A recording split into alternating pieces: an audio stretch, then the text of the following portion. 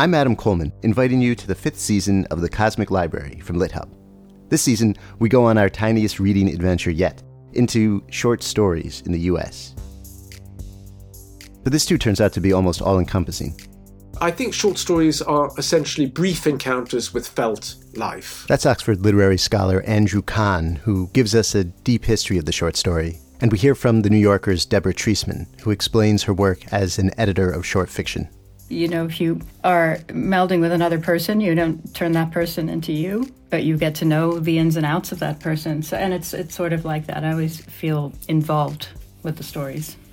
We bounce around between the history and current life of short stories with the novelist Justin Taylor. The nice thing about it going out of fashion is that it really frees you up to relate to it in a different way. This being the Cosmic Library, we make sure to go way beyond U.S. short stories, too.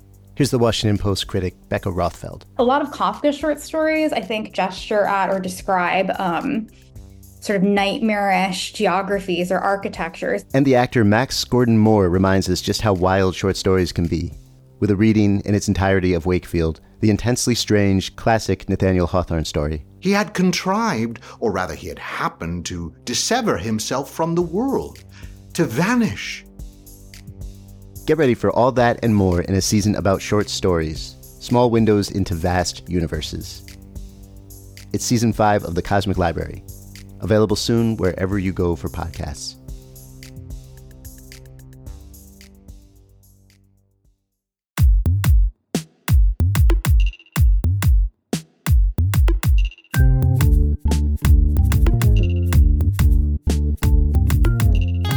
Hello, this is the Fiction Nonfiction Podcast from Literary Hub, where we believe that every issue in your Twitter feed or on the evening news has already been tackled somewhere in literature. I'm Whitney Terrell, the author of the novel The Good Lieutenant. And I'm Vivi Ganeshananthan, also known as Sugi, author of the novel Love Marriage. Sugi, if you could be anywhere in the world right now with a book in one hand and a drink in the other, where would you be? What book would you be reading? And what would be your drink of choice? I think... Oh, this is such a good question. I would be in Sri Lanka drinking a cocktail with bourbon and passion fruit, reading, I think, Ian Lee's new novel, which I'm really excited to pick up, Must I Go? How about you? Did you hear the dog scraping around in her cage when I was asking you that question? I didn't, but I'm very excited to talk on the podcast about the fact that we both have pandemic dogs. Okay. All right.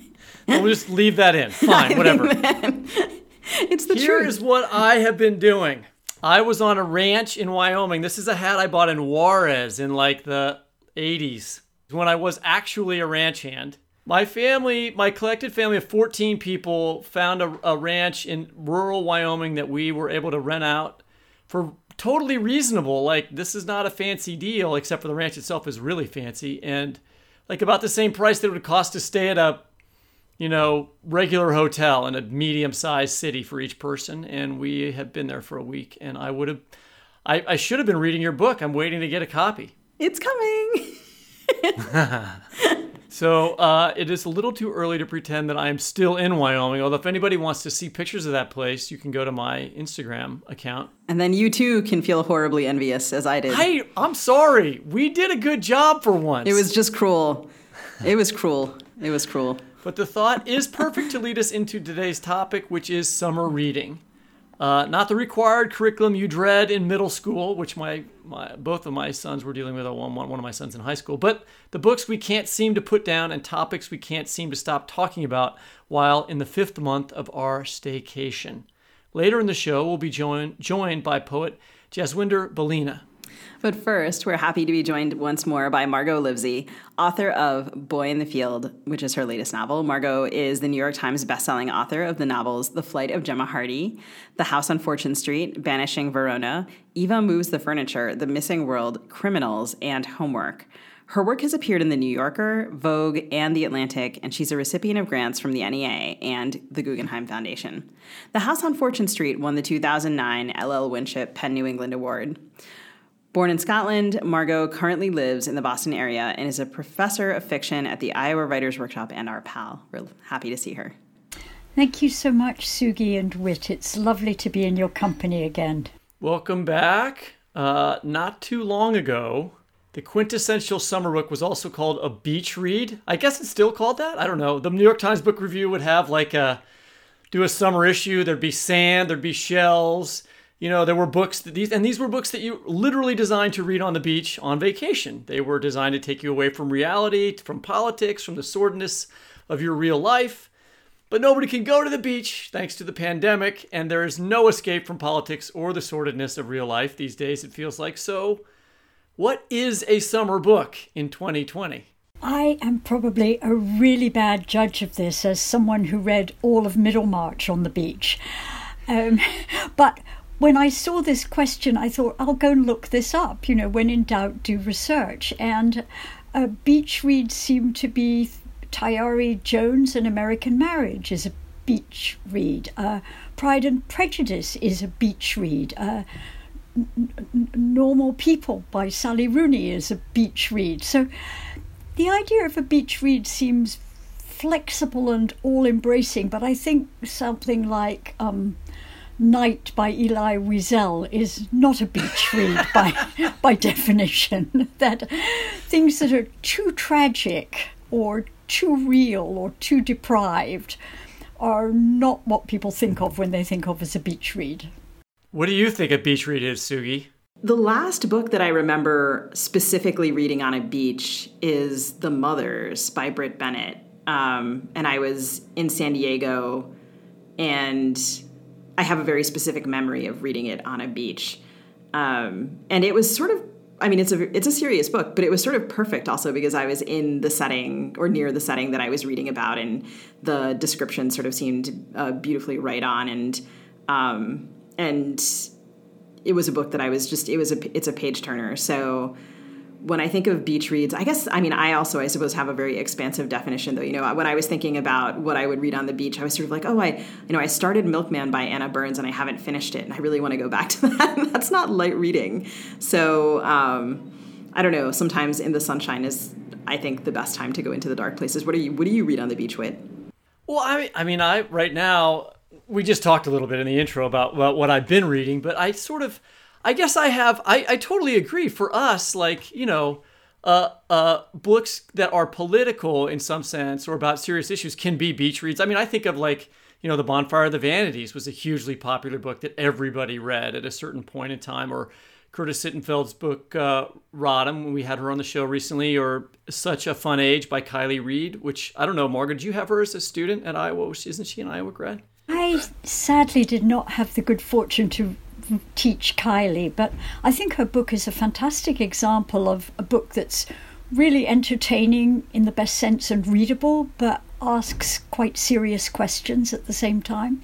I also just want to give a shout out to what I feel like were maybe the beach reads of yesteryear, which are the books that I remember being on the shelves of various places that we rented when I was a kid when we went to the beach, that people would leave behind. So books by Ken Follett, or stuff like that, right?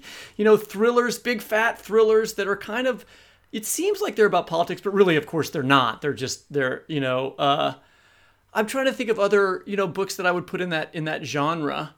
But those are the ones that anything by Michener? Yes, I was going to say Michener seems the perfect example. Yeah. Those big chubby books. And I sort of have a fondness for those big fat weird books that I would never read at any other time in my life or for any other reason that you find in beach places, It's funny to think about maybe those beach house shelves as the original little free libraries, right? I think about, I remember maybe very early on, I recorded an episode of the podcast from the Vermont Studio Center, and I was so delighted to go into this visiting writer apartment and find this shelf that had been left by visiting writers of the past. And you're reminding me also, when you're talking about those big fat books, I think I read The Prince of Tides in a summer, on a summer day, and it felt like a summer, that's sort of one of those expansive, baggy books with a strong sense of place. And you're in a great place, but you're somehow also escaping to this other one. Or Grisham, I suppose. I recently rewatched The Firm and was remembering having read the book also in the summer when I was maybe 10 or 11, and thinking, wow, this is so exciting. It's nice to sit here on the beach, but also, or sit in my backyard, but have this kind of tightly paced thing that that you can enjoy. And then I feel like I also like to reread in the summer. Like, do you go back and revisit your nostalgia reads in the summer? I do, although often I'm spending the summer in Britain, and then I see it as my time to catch up on what's been published there and what's coming out there. So I think autumn is actually my time for rereading. The season of mists and mellow fruitfulness is when I go back to things. And recently I've been on a Willa Cather spree. So I've been reading some of the books I already read and some of the ones I hadn't. So if you were going to a rental property, but in the UK, would you, I mean, you know, they're not going to have Ken Follett or like Tom Clancy. They might have Sue Monk Kidd. I was thinking about Sue Monk Kidd would be another person that I would think of in that group. Like we had her on the show recently. But would you find different books in like a British seaside cottage? You would probably find Agatha Christie, Rex Stout, Inspector Morse novels, Nagayo Marsh, I forget how to say his name, those kinds of books. And then certain kinds of I hate the expression, but chick lit, sort of cozy books about young women finding romance in unexpected places, but keeping all their clothes on for throughout the novel. So as we're talking about this, I can't help but think that, you know, we're in this era that's inescapably political. Isn't it important to have these forms of entertainment that aren't political? Not that we're escaping or ignoring, but kind of affirming that all of these politics are in pursuit of this kind of deep enjoyment of the small things in life. If we're fighting Trump's insanity all the time, it's hard to think about the passage of time and the moral relationships among siblings, the way normal everyday lies, rather than the huge world-altering lies that we are now hearing from the administration can affect our lives too. And Trump or no, I mean, those things don't go away. Our regular lives are going on in the background as well. Yeah, yes, I feel very uncertain about how to use the term, both how to use the term beach read and also how to use the term a political novel. The novel is deeply committed to the individual, so even something like George Orwell's 1984, what we remember in the novel is Winston and Julia and the fact that O'Brien's betrayal is a particularly personal one. I'm a little sketchy about what really counts as a political novel. You would see, particularly in the 80s, Toni Morrison novels at beach houses. Those, because she was just so popular, everyone was reading her, and that you would always find those books there. Anyway, the last time you were on the podcast, we had you talk about the idea of moral weakness, and we'll post a link to that interview. In reference to the characters in your last novel, Mercury, and also in reference to actors in our current political scene. Mercury touched on gun control. It was, like many of your books, engaged in the current political scene. But The Boy in the Field, which is your new novel that we're going to talk to you about now, is set in 1999, another century, literally, and it feels in some ways separated, in a good way, from our current politics. Was this a deliberate choice? It was a very deliberate choice. I remembered that feeling that we had in 1999 where people thought, Y2K, where people thought planes were going to fall out of the skies, all computers would crash, everything would go up in flames. We were looking for danger, but we were looking in the wrong direction, it turned out. And I really liked that sense of menace, of suspicion. I felt needed two things to make my plot work. My plot is about three teenagers, and I wanted them to have more autonomy than teenagers sometimes do now, and I wanted them not to have mobile phones, as teenagers often do now. So I really needed, for several reasons, to go back into another century. There is that scene early on in the book where one of the boys has to hail someone to say there's been an emergency, and he has to run out to a road and like stop a car, and the car has to drive back to town and call someone. I'm like, oh, that was what told me that it was an early, even though it says the date right up front, but that was meaningful, that little moment. Yeah, those days when phones were tethered to one place and you had to go to the phone rather than the phone come to you. So, Margot, I wonder if you could talk a little bit about the remarkable opening scene of the book, which really defines and changes all of the characters in the story. Was that the kind of the starting point for your imagining the book, or was there some other trigger that came before that scene? That was the starting point for me. After I published a novel called The Flight of Gemma Hardy, an old school friend got in touch, or maybe an old school acquaintance whom I hadn't seen in, I don't know, over 30 years maybe. And he described, I went to a girls' school and he was at the adjacent boys' school. He described coming home one afternoon to the tiny village where he lived on a summer afternoon, a village where no one locked their doors or even thought about crime, and finding the body of a young woman who'd been killed at the bottom of his garden. And he was probably in the presence of the body for less than 15 seconds, but it made a profound impression on him. And he talked a little bit about that, about how his life had sort of jumped the tracks, as it were, gone in a very different direction. And that really stayed in my imagination, and it also chimed with something that I was feeling increasingly indignant about, namely how many thrillers and detective stories begin with the body of a young woman. And so I very deliberately wanted to subvert that trope by having my body be the body of a boy, and to have him not be fatally wounded. He recovers fairly quickly from his injuries. Have either of you ever seen a dead body not other than a relative who's died or someone dying in the hospital, but out in the world? I have not. I have, although it's the one that I remember. I'm wondering if there are others, but there was a very specific instance when I was a kid in a science class and was taken by a science teacher to go see a cadaver at Georgetown University. And that cadaver is the cadaver in everything I ever write. It's always, it has sometimes prompted people to sort of ask me if I went to med school or something. And I'm like, no, I had 15 seconds with this one guy when I was 16. But it did make this deep impression on me. And Margot, as you're talking, I also can't help but remember that Whitney and I had a remarkable essayist, Alice Bolin, on the show, who wrote a book called Dead Girls, which was in some ways about this trope and which was so interesting. And to think about, I don't know, my partner watches a lot of kind of what we call, our nickname for them is sort of, it's because so many of them are Scandinavian, the ones that are sort of on streaming, and things like that. We call them Johan von McMurderskold shows. And I never want to watch the Johan von McMurderskold shows because my tolerance for visual violence is extremely low.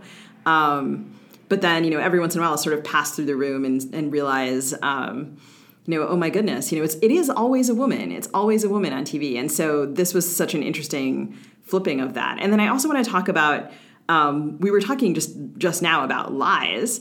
And one of the siblings in the novel, Zoe, becomes obsessed with the role that lying plays in our everyday lives. I wonder if you could talk to us a little bit about Zoe as a character and read a section about her. Zoe is the middle child. Matthew, her older brother, there's Matthew, Zoe, and Duncan.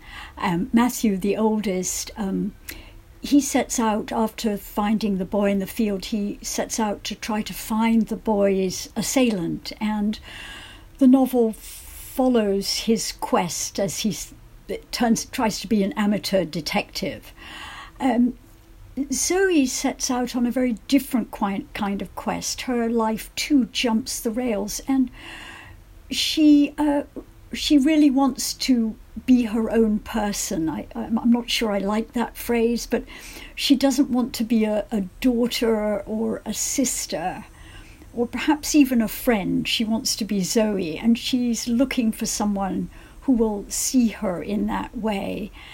And that leads her to wander the streets of Oxford. The novel is set in and around Oxford, and look for a man perhaps who will see her.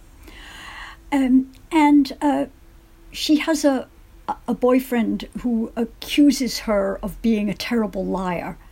I don't mean bad at lying, I mean lying too much. And her response is to make a suggestion to her siblings about that. And I'm just going to read that section. After supper, as they did the washing up, Zoe suggested that the three of them make a pact not to lie for a week. She'd been mulling the idea since Anthony called her a liar. She expected Matthew to laugh and say, "Weird." Instead, he looked up from the frying pan he was scrubbing and asked, "What counts as a lie?" Mum's always talking about how easy it is to manipulate witnesses.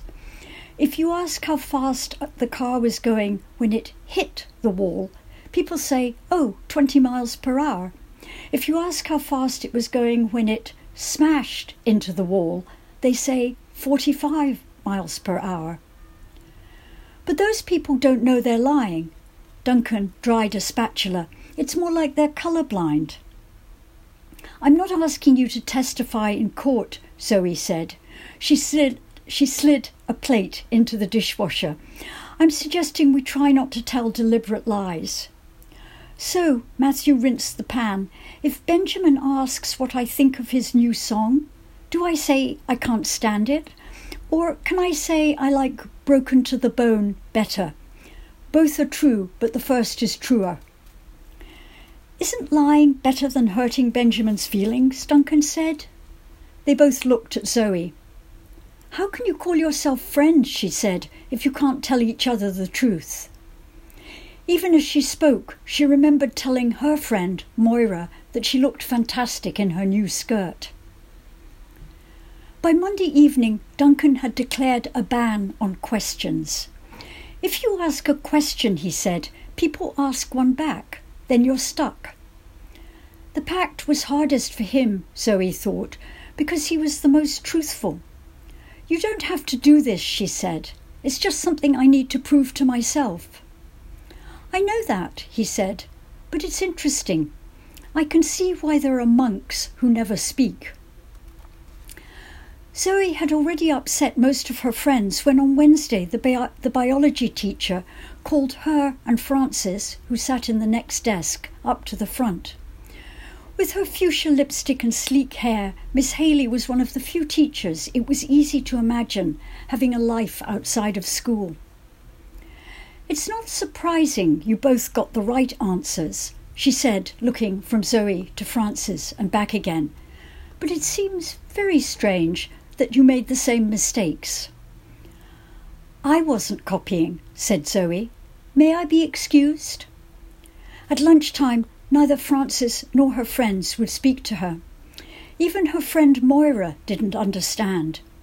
"You mean you told on Frances because of some stupid pact?" "I didn't say anything about her." By Thursday, Matthew and Benjamin had argued about a point in fencing. Duncan had told Will that a TV programme he liked was stupid. They agreed to abandon the pact. "I don't believe anyone always tells the truth," said Duncan. "It's too hard." The idea that everyone was lying some of the time made the world feel slippery and unsafe, but the experiment had worked. Zoe knew now that Anthony was wrong. She was just an ordinary liar, nothing special. Even Duncan had to make small adjustments in order not to be driven out of town. The next day, she discovered one of her father's adjustments. She was at the chemist's buying shampoo when the cashier asked if she'd collect his photographs. She put the envelope in her bag and forgot about it until she came across it that evening. What impulse made her open it? The first photo was of a sunset over the sea, the second of a woman standing on the beach, laughing, her hair blowing in the wind, her jeans rolled up. The photographer's shadow lay at her feet. Zoe recognised the beach. It was in Wales, near the cottage they sometimes borrowed from friends, and she recognised the woman. One afternoon last spring, when she and Moira were shopping in Oxford, she had seen her leaving a cafe with her father. She was tall as Hal, wearing a black t-shirt with a pullover slung around her shoulders, jeans and running shoes. She was saying something to him, smiling, and he was smiling back. Oh, thank you very much. It enrages me the way that the president lies, and his lies about COVID, lies about his own racism, and yet the lies being discussed here are not like the president's lies. These siblings are sort of feeling their way through the world, trying to develop their own sense of morality in a way that's very similar to what my two sons are doing right now.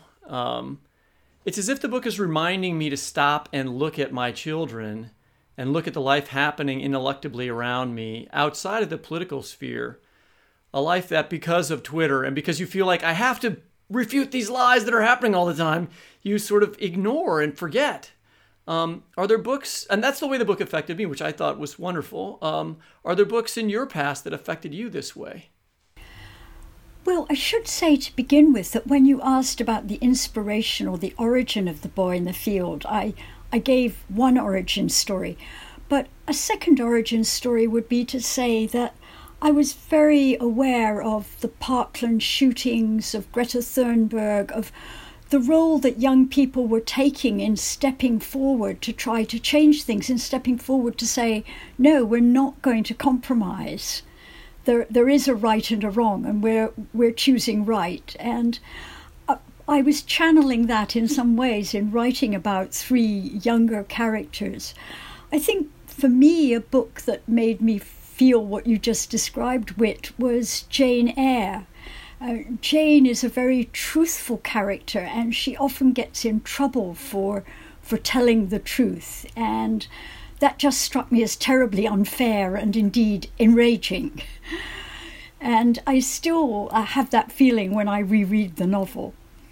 And yet, that's very accurate. I mean, it's enraging, but it also seems like a thing that's now going on. I love Jane Eyre.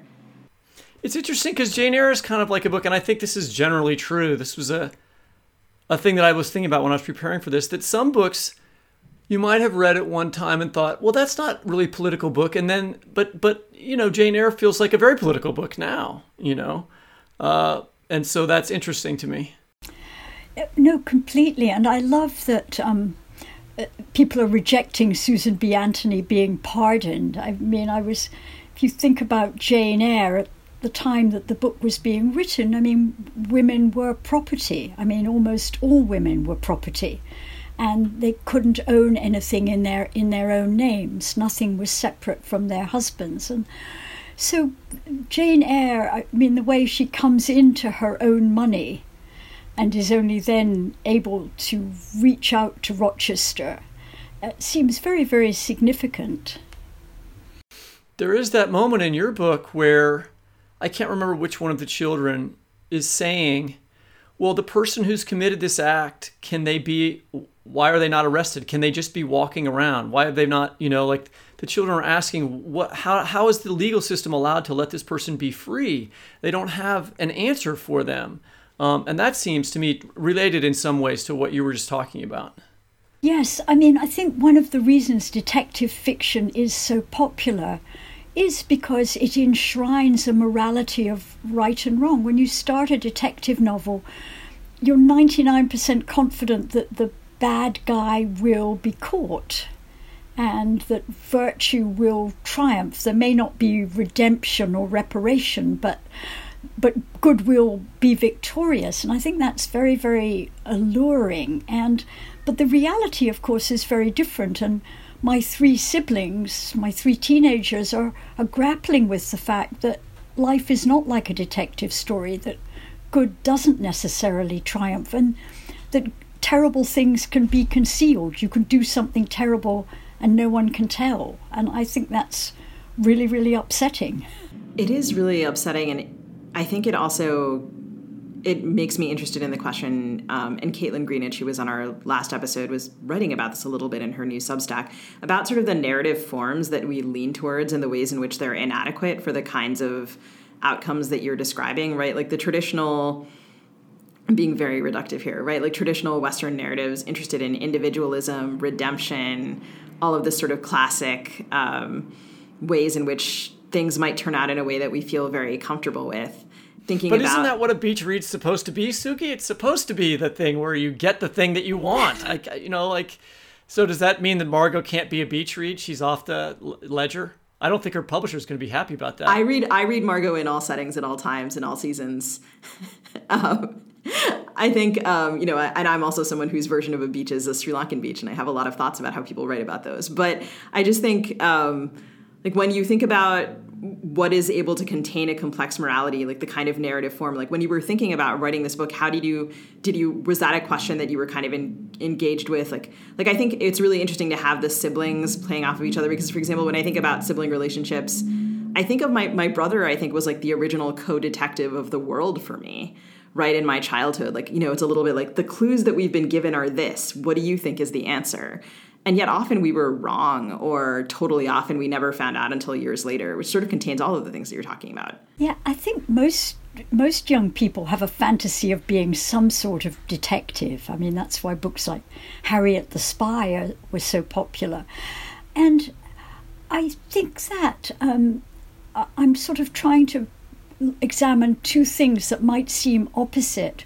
One is the role of truth and what it is in all its complexity, and how that intersects or overlaps with our individual points of view. So in my experience, every member of a family is experiencing a family differently, and one way, and all of us are experiencing the world differently. And so I try to signal that at the beginning of The Boy in the Field by having the boy say one word, and each of the three siblings hears that word differently without realizing they've heard it differently. And that tension, if you will, really interests me. The way, is it 20 miles an hour or 45 miles an hour? We only have our own perceptions, our own intelligence to help us negotiate the world. And we know it's faulty, but it's all we have. And, where do you go from there? I find that a very perplexing question that's both moral and perhaps even larger than moral. Political. Definitely political. Well, the other part of the book that is interesting that I wanted to talk about briefly was the children are not all of the same race, because one of the kids is adopted, which I thought was a very interesting part of the book, and allowed you to also think about what is family, how does family get defined, how do we determine it. There's this very interesting scene where that character is comparing his hand to his adopted mother's hand, that returns again and again in the book. And so I wondered if you could talk about that element of identity in light of this sibling relationship that you're developing in the book. Well, I have a long-standing and sometimes adversarial relationship with the idea of family. I mean, there was a period when I was writing fiction that I determined I was going to have no one in my fiction who had a family relationship. No siblings, no cousins, no parents, no aunts and uncles. I mean, I was able to keep that for about 2 weeks, and then I had to fall back on family relations. But I am interested in how a family can be chosen. I myself have a chosen family, and a family I adopted. And I also, a couple of years ago, discovered that I have people I'm related to, which after 40 years of thinking I had no relatives, came as an enormous surprise. And needless to say, was both fascinating and an anticlimax. When I met these people to whom I was related, I didn't immediately feel, some amazing rush of recognition, or, you are my soulmate, or... Did they vote for Brexit? Well, they all happen to live in Australia.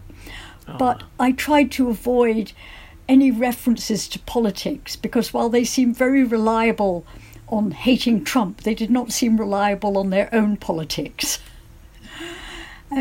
So I just think that Duncan's quest, Duncan the boy who's adopted, mirrors something that many people go through in different ways. As we negotiate our family of origin, and as we make an adult family that perhaps includes our family of origin, but usually includes many more people. So, Margot, as you are promoting this book, I was going to say traveling around the world, but that's not actually what's happening. Zooming around the world, talking about this book, what are you yourself reading this summer? I'm having a lovely summer of reading. For me, the pandemic has been a return to really long periods of reading in a way that I love. I'm reading, you mentioned Britt Bennett earlier, and I'm reading her new book, The Vanishing Half, with great admiration. And I recently read Megha Majumdar's The Burning. I was very fascinated in her humor and her structure and her plot. And before that, I was back in my Willa Cather phase, reading The Professor's House and The Song of the Lark. What about the two of you? I have both Britt's The Vanishing Half and Megha's A Burning also on my nightstand. And also, I've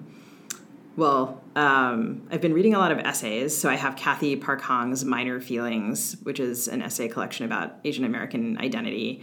And I'm also reading This Is One Way to Dance by Sejal Shah, which is there was a whole bunch of essay collections by Asian American writers that have come out sort of together. Sejal Shah has been a big supporter of the show. We see her on social media all the time. Congratulations to her for that book. And it's a terrific book. And I think she was just on maybe one of our sister podcasts. And so all of these four books sort of came out together, and I've been thinking about them as a group and just kind of thinking about how essays fit together in collections. So yeah, Whitney, what are you reading? Well, I mean, I don't read anymore because I read for the show. Do you do? I read for the show. I don't have to, it's not like there's actually literally a physical time that I don't have a physical space to read, period. So the way I consume books now, I've discovered this app that allows me to download audiobooks from my library, and I listen to them when I walk and run, which I do in the morning and then in the afternoon. So I listened to all of the Malcolm X biography by Manning Marable, which is awesome. I listened to Real Life by Brandon Taylor recently. Zadie Smith's essay. Brandon's a Iowa person, right? And Zadie Smith's essay collection, Feel Free. And The Great Believers by Rebecca Mackay, which were all terrific. But I am going to say that the best, most amazing beach read that I would have been reading on the beach this summer, and I have never, ever read Stephen King. I just haven't. It's a hole in my reading. And I read The Dark Tower, and it is fucking great. And I loved it. And so I just finished, and I skipped ahead. I read The Dark Tower, which is like one of the ending books. So I've got now like 6 more ahead of it that I'm going to try. Have either of you ever read that?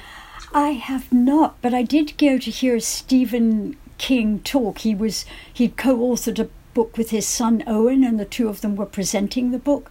And I found him very, very funny and absolutely mesmerizing. He's a character in The Dark Tower where he's like the guy who's writing the story, and there's many multiple worlds, and there's all these light beams that are holding the world up, and there's all this crazy stuff. And the main characters have to go save Stephen King so he can write the story so that they save the, and you would think like this is ridiculous and silly, but it's not. It's really beautiful and like incredibly touching. And I thought I'd recommend that book highly. I haven't read that. I have read some other Stephen King, all of which was horrifying and really good.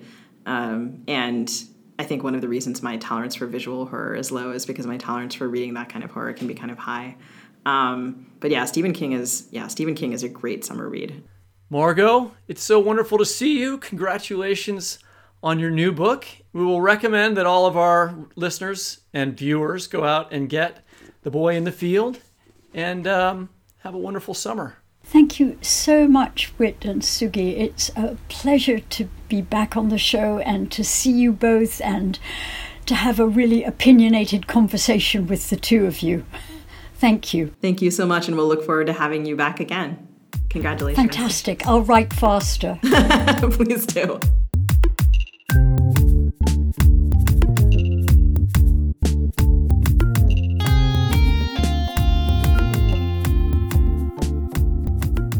Next up, we're joined by Jaswinder Bolinda. Jaswinder is an American poet whose works include the digital chapbook, The Tallest Building in America, and collections of poetry including Carrier Wave, Phantom Camera, The 44th of July, and most recently, a collection of essays titled Of Color. His poems have appeared in numerous literary journals and have been included in the Best American Poetry series. His essays can be found at the Poetry Foundation, McSweeney's, Himal South Asian, The Writer, and other magazines. He teaches on the faculty of the MFA program in creative writing at the University of Miami. Jaswinder, welcome. We're so happy you could join us. Thank you very much for having me. So, Jaswinder, your collection of essays of color was published in June of this year, and I can't think of there's no way it could have been more timely. But you started this project long before the police murder of George Floyd, which happened not too far from where I am right now, and the heightened political tensions of this summer. Can you tell us a little bit about how the project began? So the project was actually more or less solicited by Daniel Levin Becker, who is an editor at McSweeney's and had somewhere along the way encountered my work, and he had solicited an essay for a project, a little anthology that McSweeney's was working on, and in the course of doing that, he asked if I would ever be interested in doing a collection of essays. And, I said, sure. I didn't know if I had enough work. I had never really deliberately set out to write a book of essays. But I had written many over the past roughly 9 years. And so this was about 2 years ago, and we, one thing led to another, as it does. And the book got greenlit and we were ready to go. And it's a strange thing that it came out just before. In fact, it was scheduled to come out in March, and then due to the virus and a couple of things, we pushed the release date back to June, and there it was. It dropped in the midst of this incredible moment of social upheaval grounded in this country's history of racial intolerance and injustice. And so, it was just an odd moment because the book felt, as you say, maybe timely, but of course it was written and ready to go long before the actual events it was published into, which I think happens across publishing often. But so that's a little bit of background on where it came from and how it landed when it did. Yeah, timing in the publishing world is like, I don't know, it's like shooting an arrow that's going to land 5 years later and you have no idea like when if it's going to hit anything or what's going to happen. But, this is our summer books, episode. And if there's ever been a summer when the summer books are anti-racist literature, this is it. Books like How to Be an Anti-Racist and White Fragility and So You Want to Talk About Race have been on the bestseller list, which is not a common thing in America. We have been talking about debating and sort of kicking around this idea of whether or not summer reads are meant to be an escape from reality or not. Whereas books like those, and including your own collection, feel different, like a long, hard look in the mirror.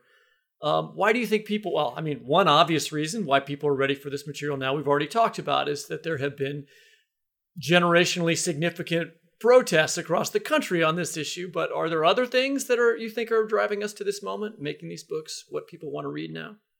Yeah, it's an interesting question, right? Because as you said at the outset, and as my previous answer suggested, books, the wheels start turning years in advance of their actual appearance. And certainly the writing of them. My book, I started, as I said, the first essay I wrote for it was called Writing Like a White Guy, and I published that in 2011, I think. So it really, I think what we're seeing is one of those strange moments in literary history where a bunch of books are coming out.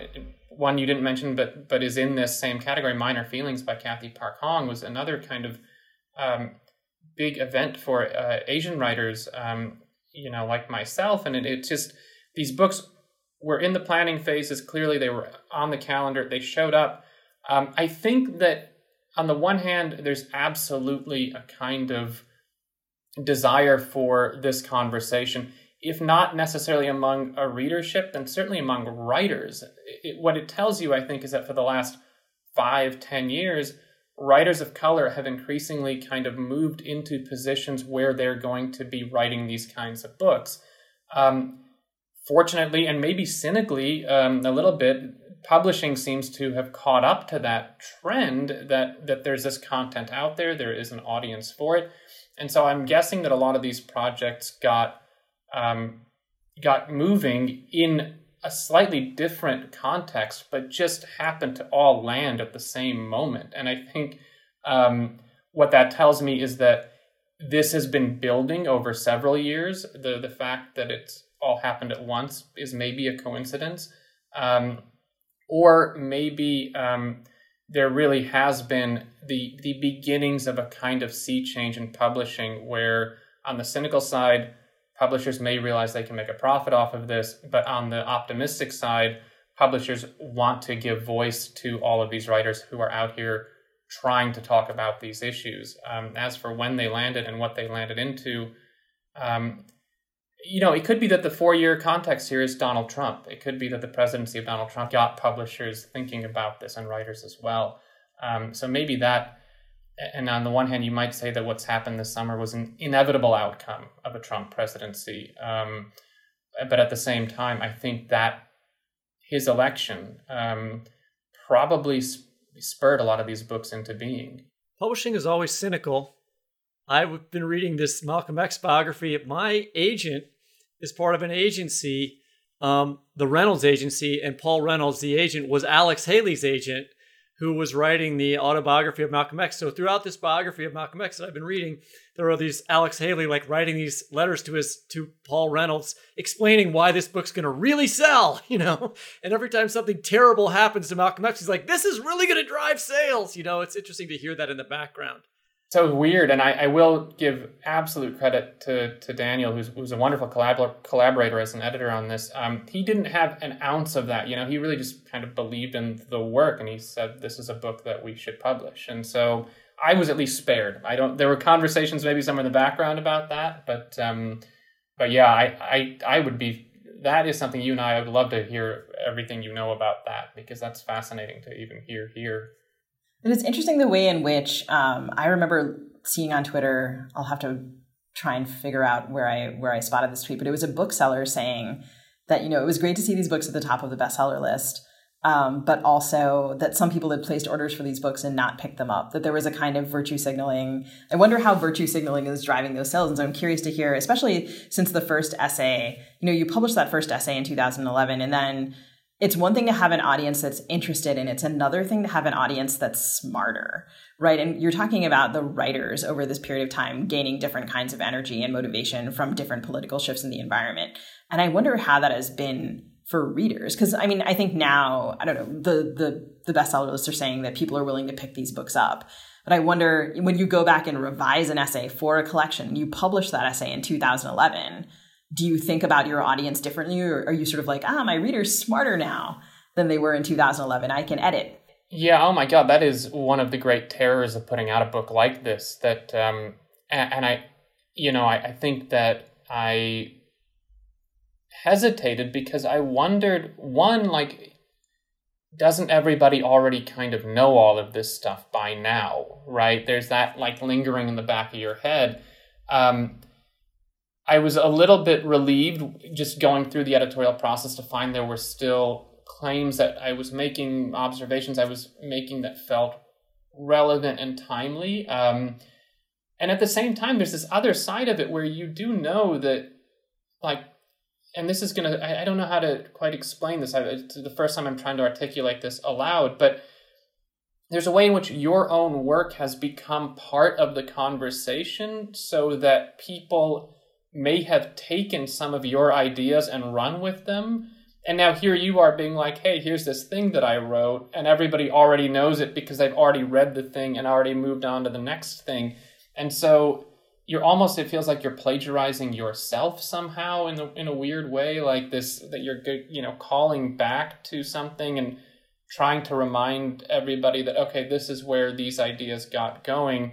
But yeah, you're absolutely right. Over the course of 9 years, writers have read the kinds of things that I've written that, to a much greater extent, far more celebrated writers than I have written.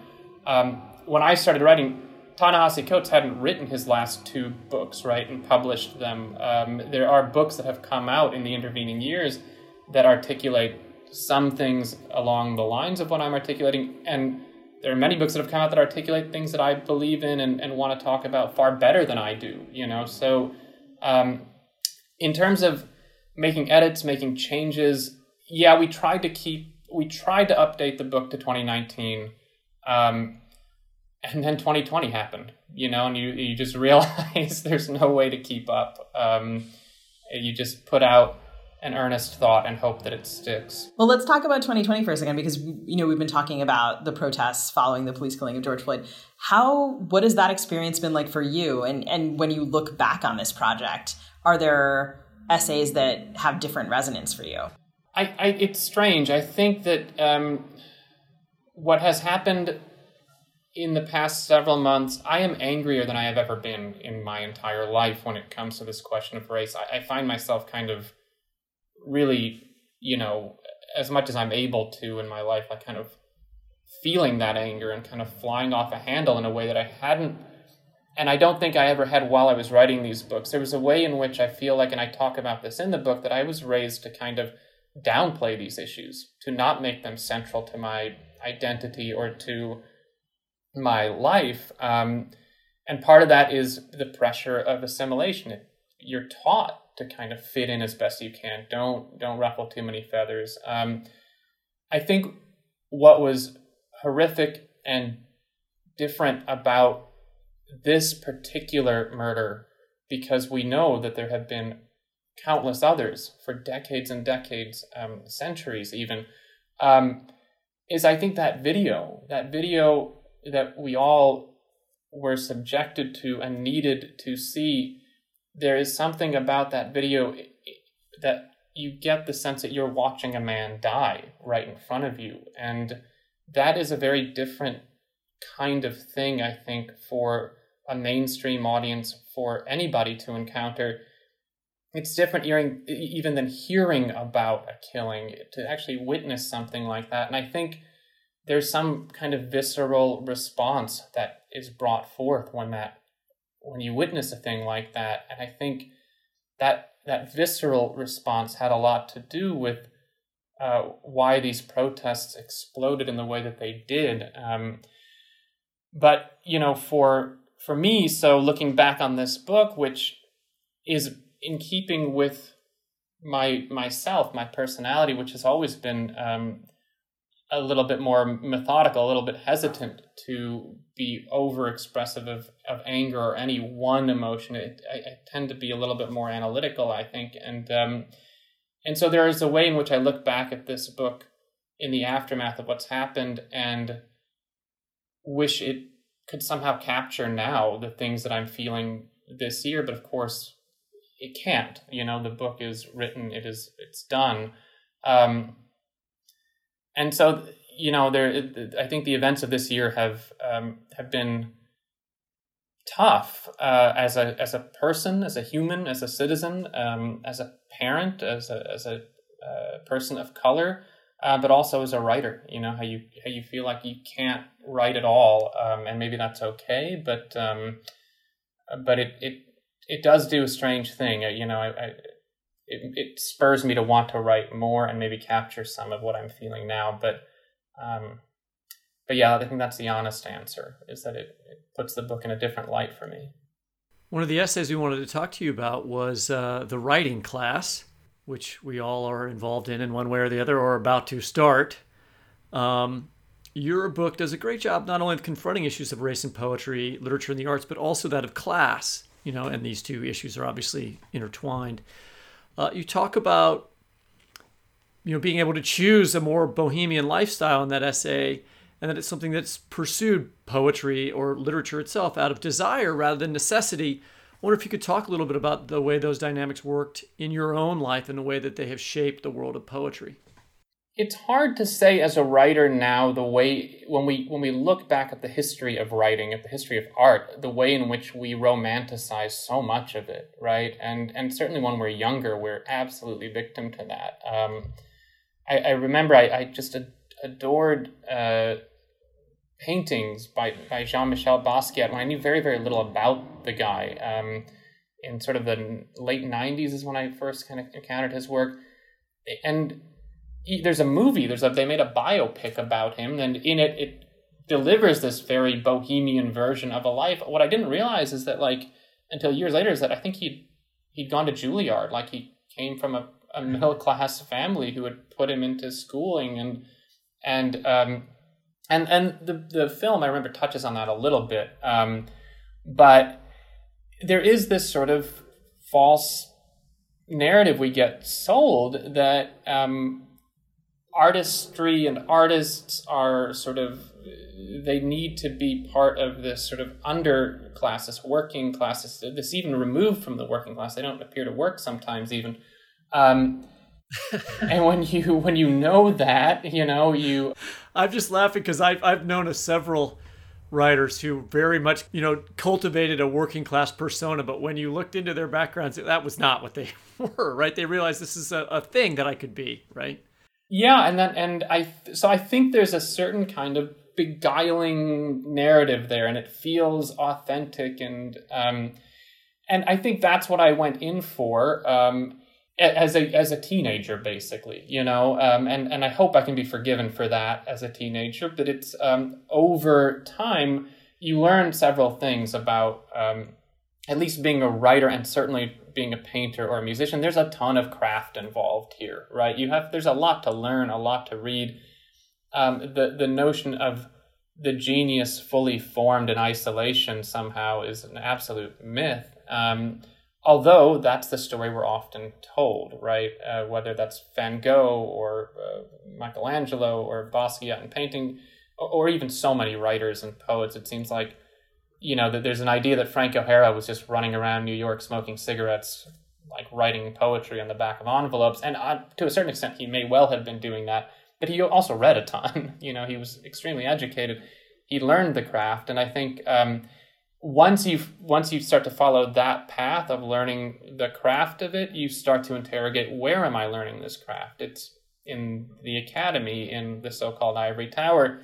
And at least for me, I started to think about what it meant to be in that context relative to this other narrative about the broke, starving artist.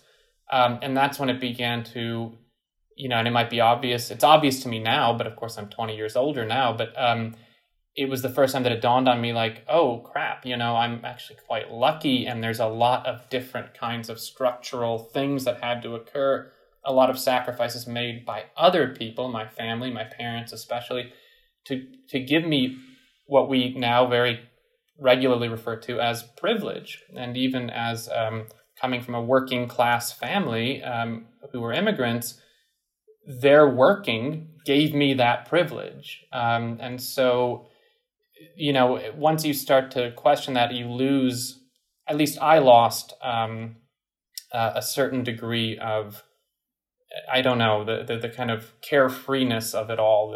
I started to feel quite guilty, actually, for a lot of years. And so that essay in particular, and others, are trying to unpack and unravel, what is the origin of that guilt? What do I owe somebody else? What is the consequence of that for my art? And then what is the consequence of that for art in general? But yeah, it's been a weird, once you walk into an MFA classroom, things get a little odd after that, I think. Just a little bit. I mean, the idea of, writers who are not from working class backgrounds performing a kind of, either a bohemian identity or a working class identity, or both, that also feels very familiar to me. And I think about the ways that I might have done that myself. One of the lines from that essay that really stuck with me was when you said the only true job of the poet is to destabilize and expand language. Sort of radical, lovely way of putting it. You engage with this idea about access to poetry that we've just been talking about. And you're saying that those who produce and consume traditional poetry are largely one and the same. Yet there's a more accessible, less classical revolution of sorts happening with quote unquote, more accessible poetry, rap, Instagram poetry, perhaps spoken word. I mean, how do you see these things connecting or diverging in the future? What sort of path forward is there for that? Yeah, so one thing that I've always wanted to write about is, we always talk about form and subject in poetry classes, like the difference between formal experiment versus experiments of content. And I think one thing we often forget to bring into that conversation is the role of technology. And this is going to be a slightly roundabout way of getting to your question, but we think about modernism as, there was this philosophical shift in the world, and therefore people started to experiment with different kinds of typography. But there was also a technological shift in the world that permitted those kinds of experiments with typography or whatever else, right? And so I think you just touched on Instagram, and I think of Twitter, I think of all these different social media outlets. I think that 15 years ago, there were a lot of essays being written in major publications, and I touch on some of those in the writing class, about the death of poetry, right? I remember reading articles in Harper's. Alexandra Petrie wrote a piece in the Washington Post about where are the poets? And this was at the sort of tail end of, or maybe in the midst of the W. Bush presidency. There was this sort of calling out of poets saying, where are you all? There's all this political stuff happening and we can't seem, every time we read your poems, we can't understand them. At that same time, though, spoken word, slam was all over the place. It just wasn't leaving the bars and coffee shops that it was housed in. And I think that it took the arrival of social media and YouTube and Instagram to suddenly give a venue to some of those other voices. The kind of poetry that I was talking about in that essay, writers writing to other writers, that is the MFA, the AWP industrial complex, right? That world that sort of existed for about 20 years, from the 70s into the 90s and aughts, where you got your degree, you tried to publish a book. There were only a limited number of journals because everything was by mail, and it was like, get into Plowshares, get into Kenyon Review, get into Paris Review, and you've made it. You'll get a book and you get a job. I think that in the last 15 years or so, the arrival of technology into all of this has given a completely different kind of poet a platform. And now what we're seeing is that those platforms are destabilizing the ones that those of us who went through the MFA track are used to. I don't have a lot of trouble with any of it. I'm kind of grateful for it. But you're right, there is more and more what we might call accessible or a poetry that is as interested in the audience as it is in impressing other poets. And I think that's what social media grants us. So, well, wait, speaking of that, since this is our summer books issue and we're talking about poetry, which is of course insane to do in terms of nobody ever thinks of a summer book of poetry. But is there such a thing? Has there ever been such a thing? Would there be an example of a book that ever functioned in that way? Yeah, I mean, I don't know. It's so funny. I think I've got on my desk Ross Gay's catalog of unabashed gratitude, just as literally sitting directly in front of me. And I think that's a pretty good summer reading book. In fact, I read it a couple summers ago. I feel like Claudia Rankine's Citizen might have done that for a couple of years. Like everybody was reading that book for a little while. I think that maybe we should give a little more credit to summer reading, that even if you're sitting by a pool, somewhere, you're still looking to be challenged. And so if you are, there's no shortage of poetry books out there and the other nice thing about poetry is if you are by the pool and you're keeping an eye on your kids or, there's activity around, you can easily read a poem, put the book down and walk away for a little while. It's a little bit harder to do with an essay collection or with a novel sometimes. I think also, the idea of popularity of poetry is connected to race. And there was a time, you write about that in your essay, Color Coded. You reference Ezra Pound, and I think you mentioned T.S. Eliot in that essay. I mean, The Wasteland is a poem that at one time everybody seemed to have read. I I wonder if you could talk about that essay and read from it, please. Yeah, I'd be happy to.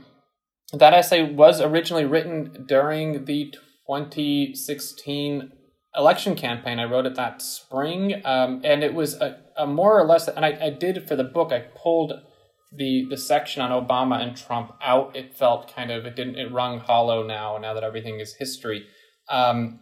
But I remember at the time it was almost kind of a warning saying there's something happening here with this Trump guy. And at that point, I think he was still in the primary season, and it seemed, I think to a lot of people, unlikely that he would make it through. And I think my concern was that there is a lesson in poetry for politics. It does seem in my lifetime that one kind of rhetoric or mode of presidency is always followed up by its sort of, it's I don't know, it's opposite almost. We went for soaring romanticism with Obama after the kind of bumbling of George W. Bush.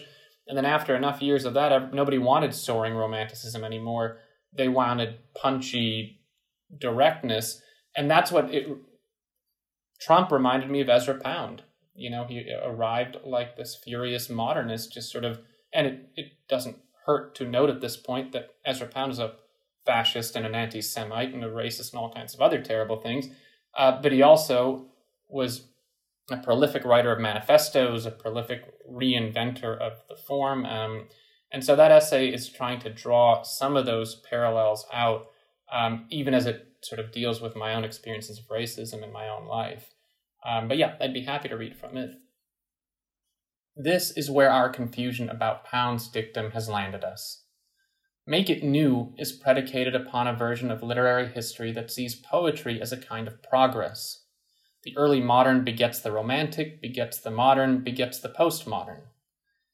This view implies that poetry advances by making continuous improvements upon itself, which is as wrong-headed as understanding biological evolution as the improvement of a species toward a perfect endpoint. Worse, to commit to a normative and linear history of poetry allows for the dismissal of any writing that doesn't continue and thus implicitly endorse that history. Any poem that isn't new relative to long-held beliefs about the old, that certain canonical poems are universal in their perspectives, for instance, or that the confessional speaker is distinct from and lesser than the philosophical lyric speaker, is readily disregarded. The new remains under the jurisdiction of whoever controlled the old, and no minorities need apply. But there isn't progress in poetry. There's only an art form adapting to the manifold pressures culture and moment exert upon each of us as poets. Better, then, to accept the evolutionary model of natural selection and understand that when context changes, our writing responds. Sometimes formerly dominant perspectives are selected out. Sometimes vestigial styles are selected back in. Complaining doesn't help, no matter how knowledgeably the complainants ground themselves in a history of the art. Doing so is like asking a parrot to turn itself into a dinosaur, or claiming that returning to the geopolitics of the 1950s will make America great again. The tectonics shifted. The asteroid struck. That America is over. Thank you so much. I really like that passage in particular. And was just, I think, there's a lot of writing and thinking about how time is one of the basic problems of writing. And this passage and also a conversation from our previous episode had me thinking about the false narrative of progress. Nevertheless, we as a nation are trying to sail forward into this drunk year of 2020. And it's impossible, we've been talking a little bit about summer reading as a form of escapism and whether that's true or untrue, but it's impossible to escape the reality that in less than 74 days, the U.S. is holding its presidential election. I feel a surge of hope and nausea simultaneously as I say that. Central to those debates at this point is the issue of race, and especially Kamala Harris's identity and the terms used to describe it: biracial, Black, African American, South Asian, Desi, Asian American, Tamil Brahmin, have been interrogated and questioned. And I'm curious about what you think about those conversations that have been going on, especially intensely in the past several days. It's a funny thing that somebody just wrote an op-ed about this in the Washington Post, and a relatively major figure, I think, in the Democratic Party. I cannot remember for the life of me who it was, but the point was basically like, we all knew that Biden had made it very clear he was going to select a woman as his running mate. He made it fairly clear that that woman would likely be a person of color. And on the one hand, those conversations feel intellectual and like, yes, of course, that'll help his demographics and his vote count here and there, blah, blah, blah. And then it happens. And I will be honest, it was extremely emotional. I don't know how else to describe it. Like, you knew that Kamala was the front runner from the outset, kind of wire to wire in all of the 538 and other places where they track these things. She seemed to be the favorite. But then the moment that it's actually announced, the gravity of that strikes you, and how personal it feels that she is Desi, that she is of South Asian origin, that she is Black, that she does stand for all of these different things, that she's Jamaican, and here in Miami that, there are communities here for whom that's extremely important.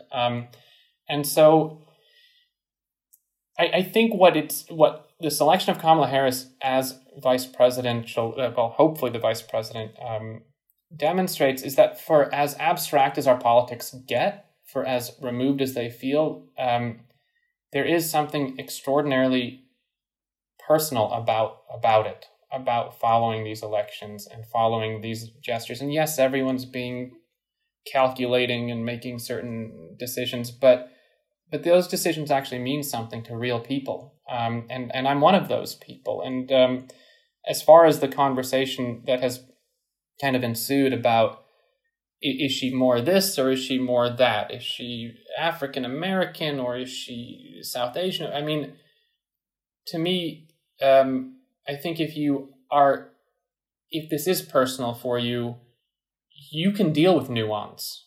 You can walk and chew gum at the same time. She can be a lot of different things to a lot of different people, just as Barack Obama was.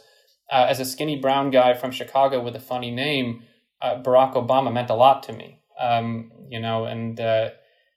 he still does. And I think that the same can be said here. I don't think we need to reduce who she is. And I think that's what that when that narrative starts and that argument starts up about who is she, how do we pin her down, they're trying to make things less complicated. But let's leave them complicated. Let her be complicated, and let our relationship to her remain complicated. But I will say for myself, I am floored. I'm over the moon about that choice, even if I don't necessarily agree with every policy position she's ever taken and yada yada. Her presence means a lot. So there's a scene from another essay in this collection called My People that I loved and really wanted to talk about with you. It describes the relationship between your father and an immigrant neighbor. They bond over commonalities, but without giving too much away, one of those histories that they bond over is revealed as being quite ugly. And there's this scene.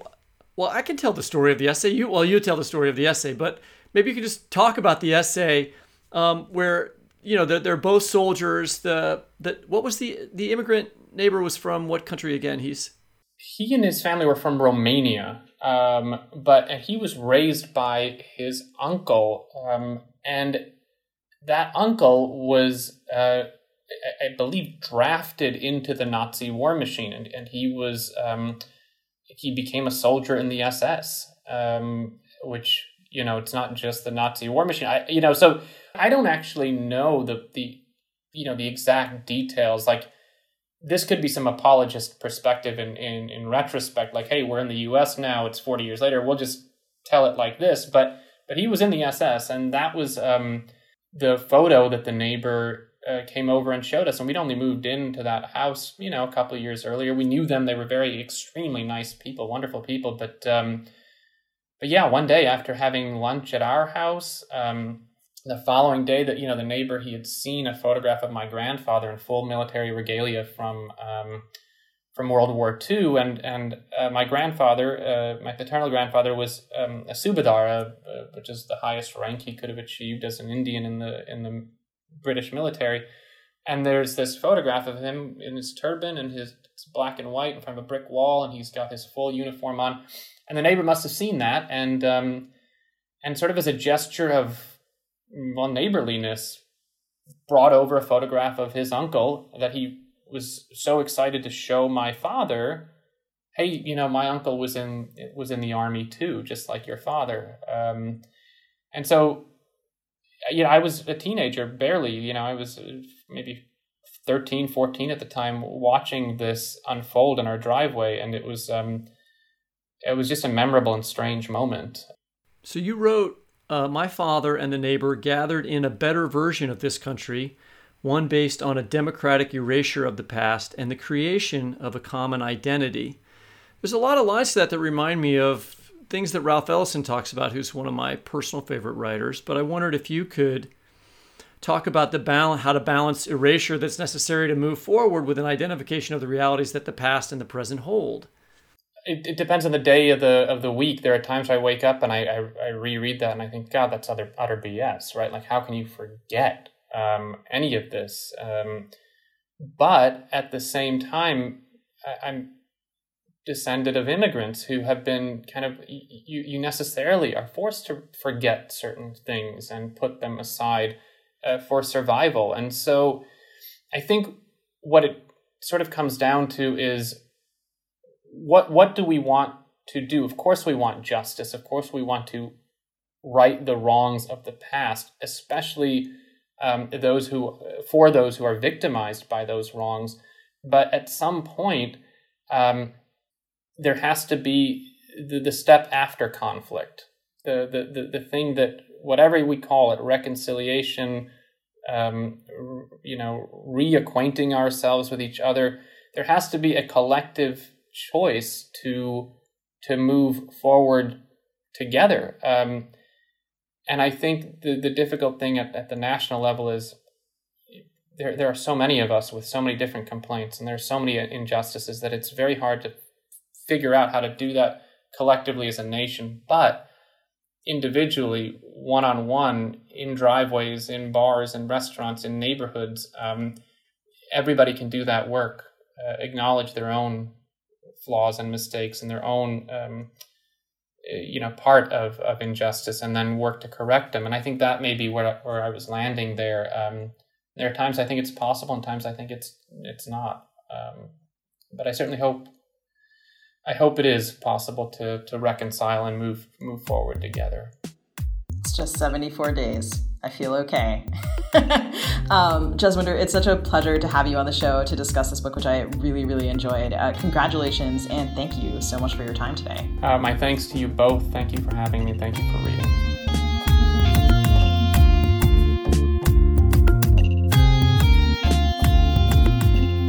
That's it for the Fiction Nonfiction Podcast. This episode was produced by Andrea Tudhope. Our theme music is composed by Travis Workman, and we want to thank our University of Minnesota intern, Dylan Miettinen, for his work on this episode. You can subscribe to us by typing fiction/non/fiction into the search bar of your favorite podcast app. You can also listen, find previous episodes, and read excerpts from our interviews at the Literary Hub website, lithub.com, where the Fiction Nonfiction Podcast page is listed under the LitHub Radio tab. We'll post a link to the books we referenced this week on Facebook at FNF Pod, on Twitter at FNF Talk, and on Instagram at fiction.non.fiction.podcast. You can also find the video of this interview at our own Fiction Nonfiction Podcast YouTube channel. For all of that great stuff, what if you went to Apple Podcasts and gave us a rating? We'd appreciate it. We'll provide links to all this stuff in the show notes, and we'll be tweeting and posting about it during the week. Happy summer reading.